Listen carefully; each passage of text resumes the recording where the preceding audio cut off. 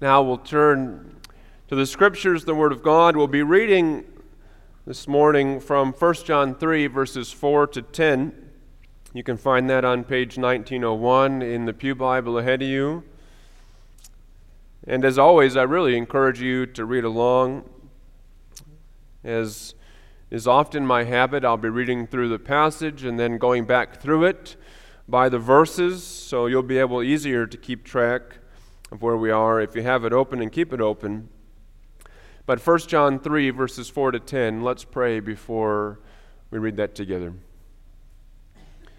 God, we come before your holy and perfect word, realizing that in this word we have great grace that you would speak to us, and that you would call us out of darkness and into the light as you are light, and your word shines light upon our path leading us to you.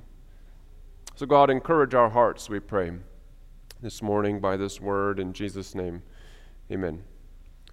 1 John 3, starting in the 4th verse. Everyone who sins breaks the law.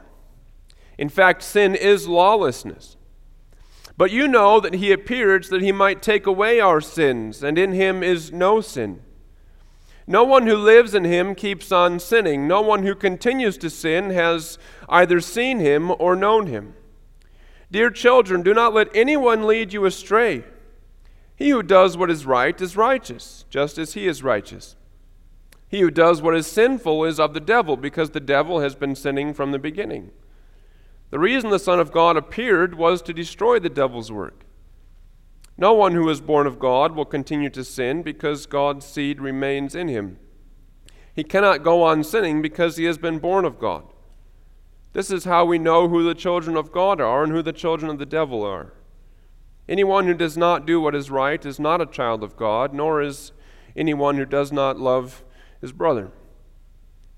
There are things which are true, whether we accept them to be true or not. One of the things that is a great error in our modern way of thinking, perhaps in the New Age way of thinking, is that my truth is my truth, and whether I believe something or true or not is what determines it to be true. But this is not true. Something is true or false regardless of what we think about it. We might use God as a few examples. God is God whether we believe he is God or not. God is because he is. God is not dependent upon us for his being. We neither add anything to God by believing in him, nor do we take anything away from him by rejecting him. Whether we believe in him or do not believe in him is of no difference to the fact that he is. As he tells Moses, I am who I am. God is. We might think of other ways in which the truth is true, whether we believe it or not. We might say very simply that it's wrong to kill babies, whether I can justify it legally or not. A man is a man, even if he might choose to identify himself as a woman. It is wrong to take advantage of the poor, even if I can find some way to justify it in my conscience. Covetousness is always wrong, even if we might identify it as some sort of a political philosophy, or other less moral things are the case, even though people for quite some time believe generally the world to be flat. The world is round. Whatever we believe about the shape of the world has no difference, has no effect on what it actually is. Truth is true whether we believe it or not. And this is one of the big ideas, one of the big themes in John's letter to his churches, is that there is truth and there is error. John sees things in black and white, or maybe we might use his own language. He sees things in light and in darkness. There is light and there is darkness. There is good and there is evil. There is right and there is wrong. There is truth and there is error. There are children of God and there are children of the devil. So that brings us into one of these very simple statements of John. We come here into verse 4. Everyone who sins breaks the law. In fact, sin is lawlessness. Not really a whole lot of nuance to that, is there? Everyone who sins breaks the law. In fact, sin is lawlessness. Now, as modern evangelicals, we often have kind of a queasy relationship with the word law. And we have a queasy relationship because it doesn't sound, we don't like the idea of law. That sounds legalistic, right? Legal has to do with law. And so we have this uncertain relationship. And as evangelicals, modern evangelicals, we hear the word law, and oftentimes we're very quick to go running to Galatians and say, no, the law is dead. I have been set free from the law. And that is true in the way that Paul meant it. We have been set free from the law as a means of trying to justify ourselves and make ourselves right with God. We have been set free from the law insofar as we don't have to refrain from pork or keep our hair short or this or that or whatever the law may require. But we are not free from the law insofar as it reflects God's character. The moral portion of the law, the heart of the law, still stands because God's character is the same. It is still wrong to worship idols because God is still the maker of the heavens and the earth.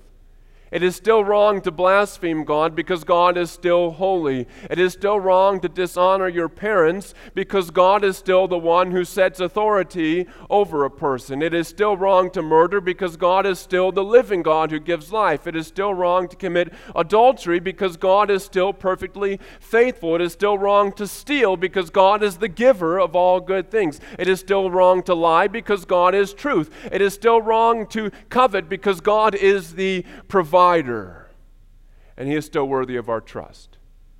God's character has not changed, and the law is based in God's character.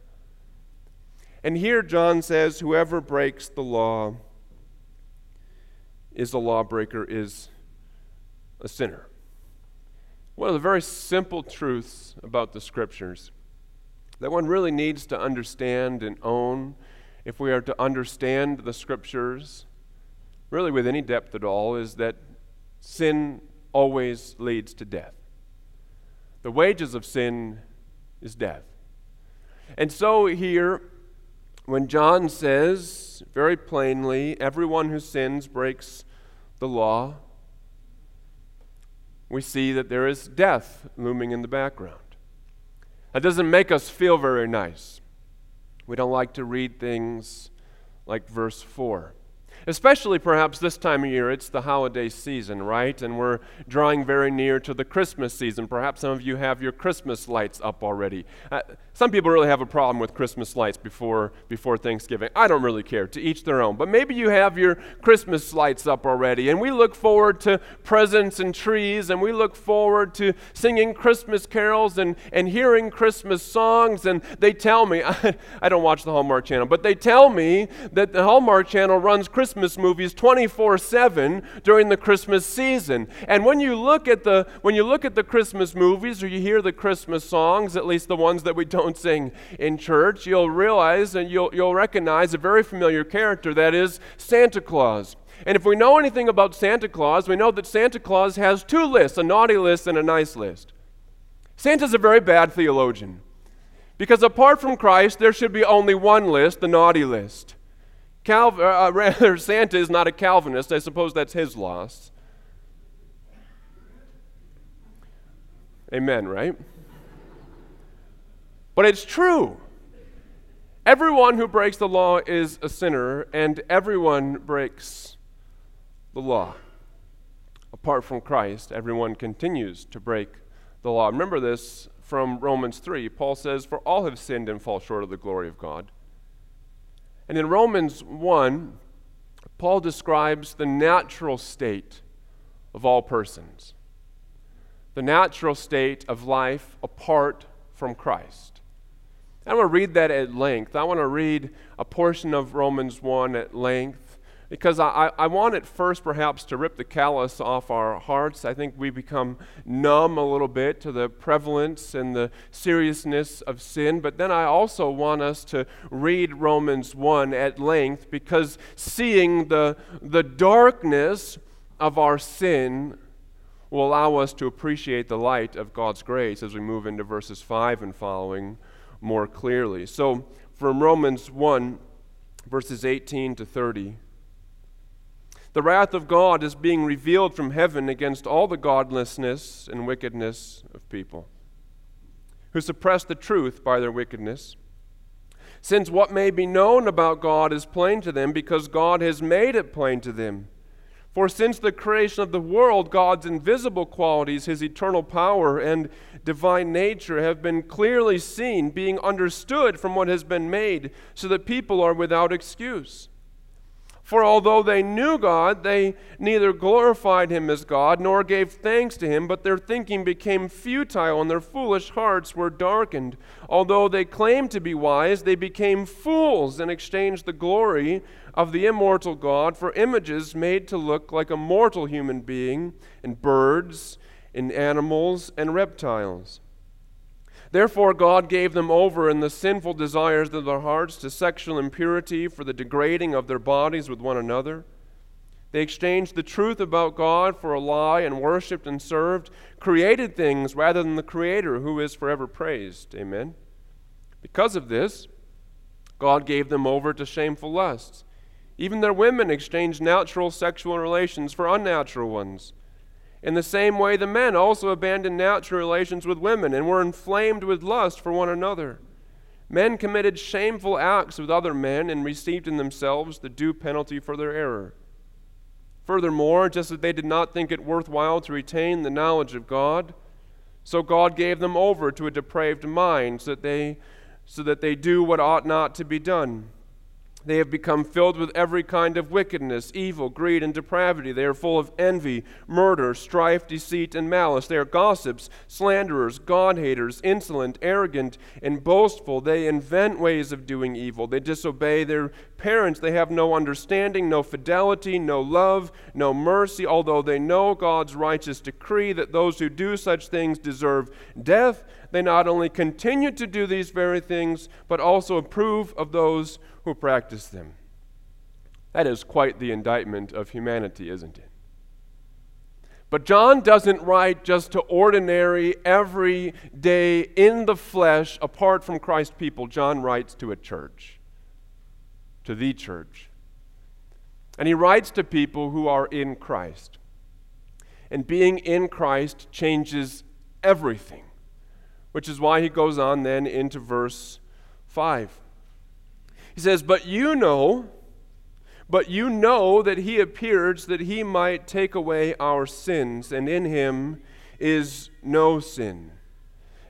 Here we have hope. And hope is a glorious thing. Verse 4 is true of all of us. Romans 1 is true of all of us, except that we are now in Christ. And being in Christ changes everything, because Christ has appeared, and he has appeared to take away sin. And that we don't have to go back to Luke 2 to see Christmas. You can come right here into 1 John 3 verse 5 and you can see Christmas. He appeared. That means that Jesus appeared. God appeared, took to himself a human nature, and did so to take away sin. But not just to take away sin, specifically John says to take away our sin. But how does he do that? How does one man come and take away the sin of millions upon millions, and hopefully millions upon millions more, of greedy, God-hating, insolent, arrogant, boastful sinners? How does one man come and accomplish that? Well, John gives just a snippet, a part of the answer. He says, and in him is no sin. That is, that Christ is perfect. And as he is perfect, he is able to be a perfect substitute for us. And he doesn't do a deep dive into the worth of Christ. He doesn't do a deep dive into exactly how this all works. He doesn't have to. He's already told them about this before. They know his teaching. He's been their pastor or their bishop in the past. But here he just reminds us that as we are sinners, Christ is not. And because he is not, he is able to be the Savior of all those whom God will call. He is able to be the Savior of all the elect. But now John dives into another distinction that he will draw between those who belong to God and those who do not in verse 6. No one who lives in him keeps on sinning. No one who continues to sin has either seen him or known him.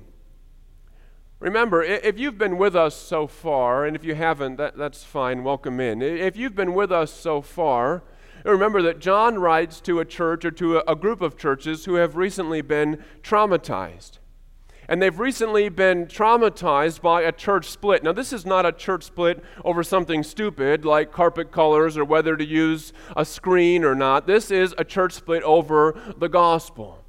People have left John's churches saying that Jesus hasn't come in the flesh, saying that he's not enough for salvation, and saying, in fact, that you have to have extra knowledge. You see the word know. The word know appears many times in John's letter. He wants them to know. He wants his churches to know that they know the real Jesus. And so these false believers have left behind thinking that what matters is what you know. And because what you know is what matters, what you do with your bodies does not really matter at all. And so they have gone on continuing in sin. They have made a habit of sinning. And John says, no, the one who knows God does not continue sinning. John has given 3 tests. He gives his readers, his beloved churches, 3 tests to know who is a true Christian. There's the doctrinal test, there's the moral test, and there's the social test. And here he comes back to the second. He comes back to the moral test. One who continues sinning does not belong to God. Now, this continues sinning is not just continues committing individual sins. Continues sinning means habitually makes a lifestyle of sin. Lives a life which is not transformed by the power of God's grace. We might say that he has in mind people who continue sinning, people who have kind of built a house in Sinville with no desire to relocate to the city of God. And those who do that do not belong to Christ. You know, you can learn an awful lot about your heart by looking at your hands. We can learn about what we love by watching how we live. How we live says a lot about us. Jesus uses a metaphor of a tree. Go back to Matthew 7. He says, a good tree cannot bear bad fruit, and a bad tree cannot bear good fruit. Every tree that does not bear good fruit is cut down and thrown into the fire. Thus by their fruit you will recognize them. Thus by their fruit you will recognize them. You know, sometimes I think it's important for us to look at ourselves before we look outward. What does my heart look like? What do my hands tell me about my heart? What does my life tell me about what I love? Those are good questions, but we should recognize as well that John writes this to a church, and he means for it to be applied to others. And the same is true of when Jesus writes in Matthew 7. He says, thus you will know them by their fruits. So when you look around the landscape, perhaps just choosing our own nation, when you look around the landscape of the church, what do you see? What do you see among those who claim Christ? Well, praise the Lord, we see many churches, thousands of churches that confess Christ, preach Christ, and live Christ. We have a lot of brothers and sisters in the Lord in this country, and we should be thankful for every last gospel-preaching church. But when you look around, you also see a lot of churches that claim Christ, but don't preach the real Christ, and certainly don't live in a way that honors Christ. We see churches, you go back to the very last part into Romans 1 verse 30, not only do they practice such things, but they encourage others to practice such things. And there are a lot of churches in our land that would claim Christ, but really are enemies of the cross because they preach acceptance of sin and the practice of sin. And how do we know who's the true church? How do we know who has the true Jesus? We know the same way that John's churches were told to know. We know based on who lives the truth and who preaches the holiness that God requires of us. We'll come back to that in just a bit as we come into verses 8 to 10, but we'll move now into verse 7. Verse 7 says, "Dear children, do not let anyone lead you astray. He who does what is right is righteous, just as he is righteous." John goes back to this address of affection, uses family language, dear children.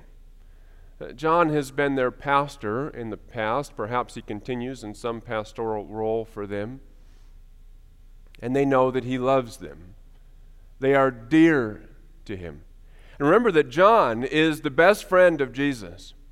John is one whom Jesus loved. And so it should have brought them a great amount of comfort that they are loved by the one that Jesus loved. They are one degree of separation, we might say, from the personal love of Christ. He says, "Dear children, do not let anybody lead you astray. Do not let anybody lead you away from what I have taught you." Don't let anybody pull you away from the gospel, the message of truth. But whereas verse 6 put John's teaching in a negative way, verse 7 puts it positively. Those who continue to sin do not belong to Christ. But verse 7, he says, "He who does what is right is righteous, just as he is righteous."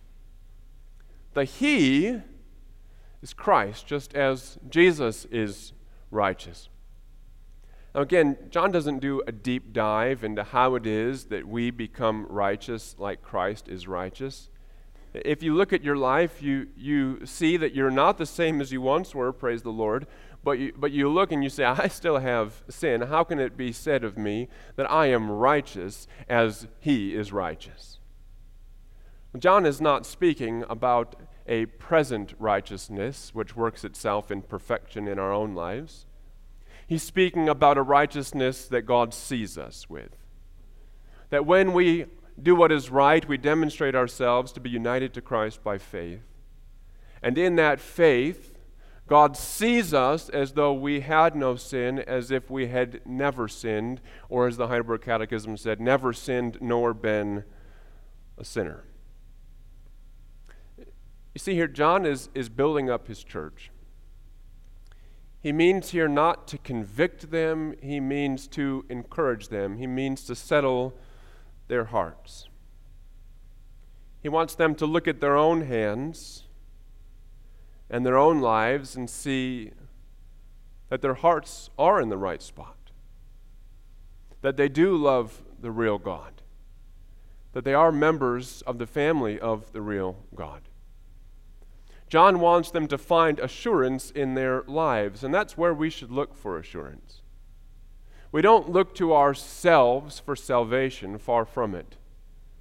But we can look at ourselves after having been saved, and we can see fruits of the gospel which should bring us assurance. The Westminster Confession of Faith very usefully says that we can see in ourselves an inward desire to walk according to an obedience, a good conscience. And that in observing our own good works, the works of our hands, that we can do what Peter says in 2 Peter, we can make our calling and election sure. John wants that for his readers, for his people, for his saints, for his dear children. He wants them to look and see concrete evidences of the power of the gospel at work in their lives. And if God is at work in their life now, then we know that he always finishes the works that he has begun. And so they can look at their lives now and find comfort in that he will continue to love them all the way to the end. Then John kind of gets to the big picture as we move into verses 8, 9, and the first half of verse 10. The second half transfers us into the sermon, Lord willing, for next week. We'll read verses 8 and 9, the first half of verse 10. He who does what is sinful is of the devil, because the devil has been sinning from the beginning. The reason the Son of God appeared was to destroy the devil's work. No one who is born of God will continue to sin, because God's seed remains in him. He cannot go on sinning because he has been born of God. This is how we know who the children of God are and who the children of the devil are. Anyone who does not do what is right is not a child of God. Here, we come into another one of these sharp dichotomies, these sort of black and white situations in which John says that there are children of God and there are children of the devil. And he makes a very thinly veiled reference to Eden here. He uses the word in the beginning. You go back to the first chapter of this letter, that which was from the beginning. You go back to the very first chapter of John's Gospel. In the beginning was the Word. He's going back to the beginning, and he's going back to Eden. He says the devil has been a sinner from the beginning. That is not to say that the devil was with God in the beginning, but the devil is a created creature. But already in Eden, we see the devil sinning and leading others into sin. And as he led Eve and Adam, who was with her, into sin, ever since then, there have been two kinds of people. There have been children of God, and there have been children of the serpent or of the devil. And this dynamic works itself out not way long time after Adam and Eve. It works itself out in their very first two sons. You have two sons, one a child of God, one a child of the devil, one righteous, one a murderer. You have Abel and you have Cain. Cain, the son of the devil, Abel, a son of God. Satan never creates anything. He is not a creator. He is a perverter. Nothing that exists he made. He has no natural children. He has not created anybody. St. Augustine said it this way: the devil made no man, begat no man, created no man, but whoever so imitates the devil, that person, as if begotten of him, becomes a child of the devil by imitating him. Again, the devil never creates anything. He only perverts things. With the sin that he brought into the creation by tempting Eve and Adam brings a curse upon the very ground itself. Now there are thorns and now there are storms. But what does Jesus do? Jesus comes to destroy the work of the devil. Jesus comes to reverse the effects of the fall. Stormy seas and thorns are a count of sin, but what does Jesus do? He calms the seas and he wears the thorns to redeem his people. And the devil brings with him disease and sickness. What does Jesus do? He comes and he heals those who are diseased and sick.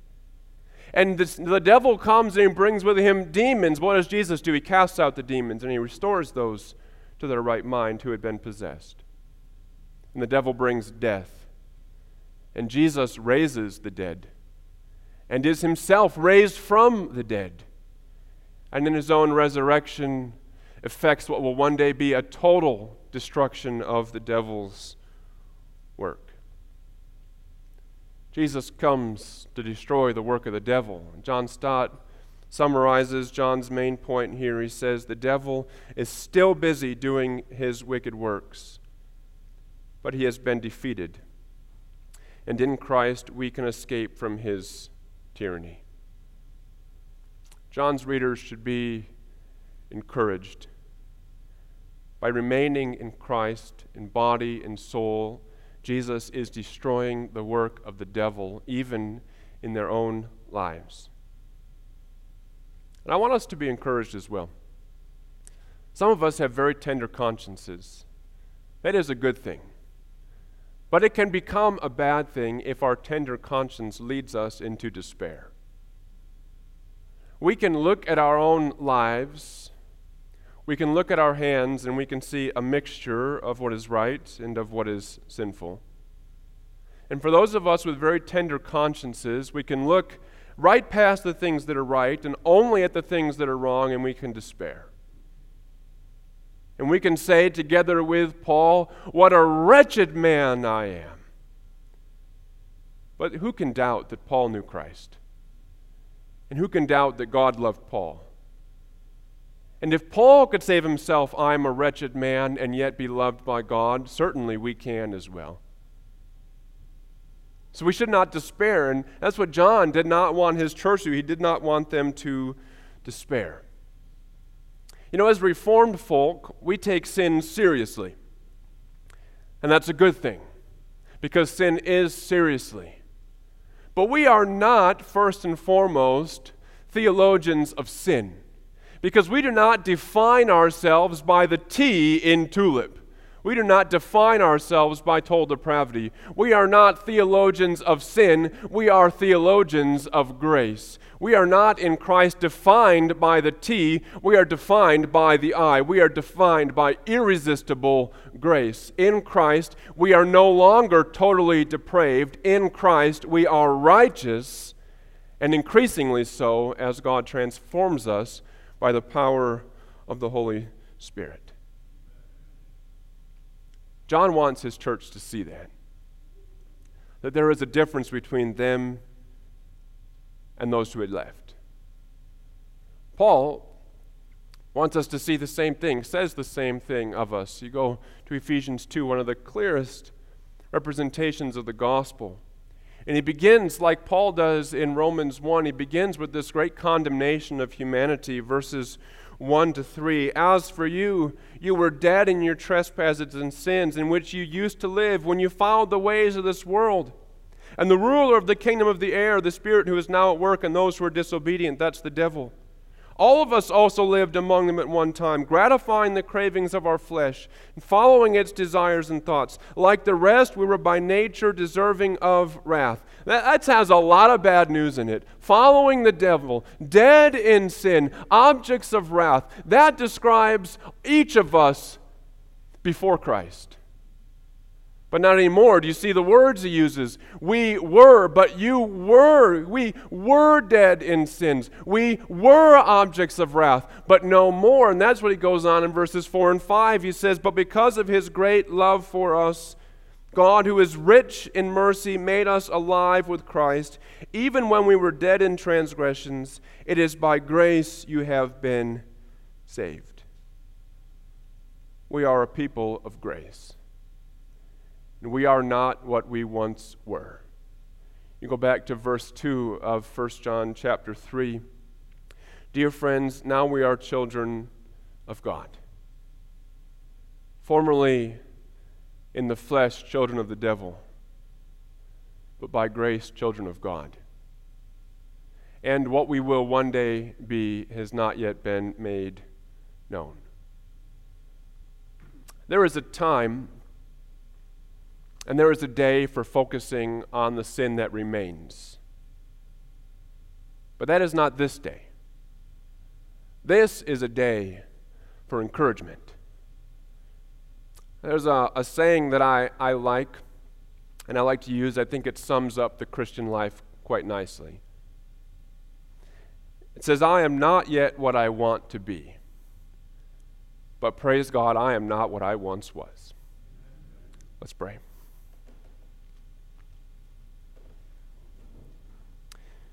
It's true, God, you have made us to be not what we once were. And so as John would have his church to be encouraged, we would have ourselves to be encouraged as well. To look at the works of our hands, mixed as they are, yes, but for today, not to focus on the sin, but to focus on the fruits of righteousness which you have worked in us.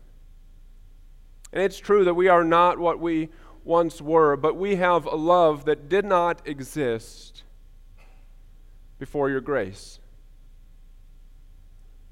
So God, bring us comfort. Perhaps we find ourselves in such a very strange time in need of more comfort than usual. So bring us this comfort that we are people of grace. In your eyes, seen as righteous, as he is righteous. And in him there is no sin. And so you see us as if we had never sinned nor been sinners. As we go forth from this place, we pray that you would send us out with a consciousness that we are saints, transformed saints, being transformed ever more into the image of Christ. We pray in his name. Amen.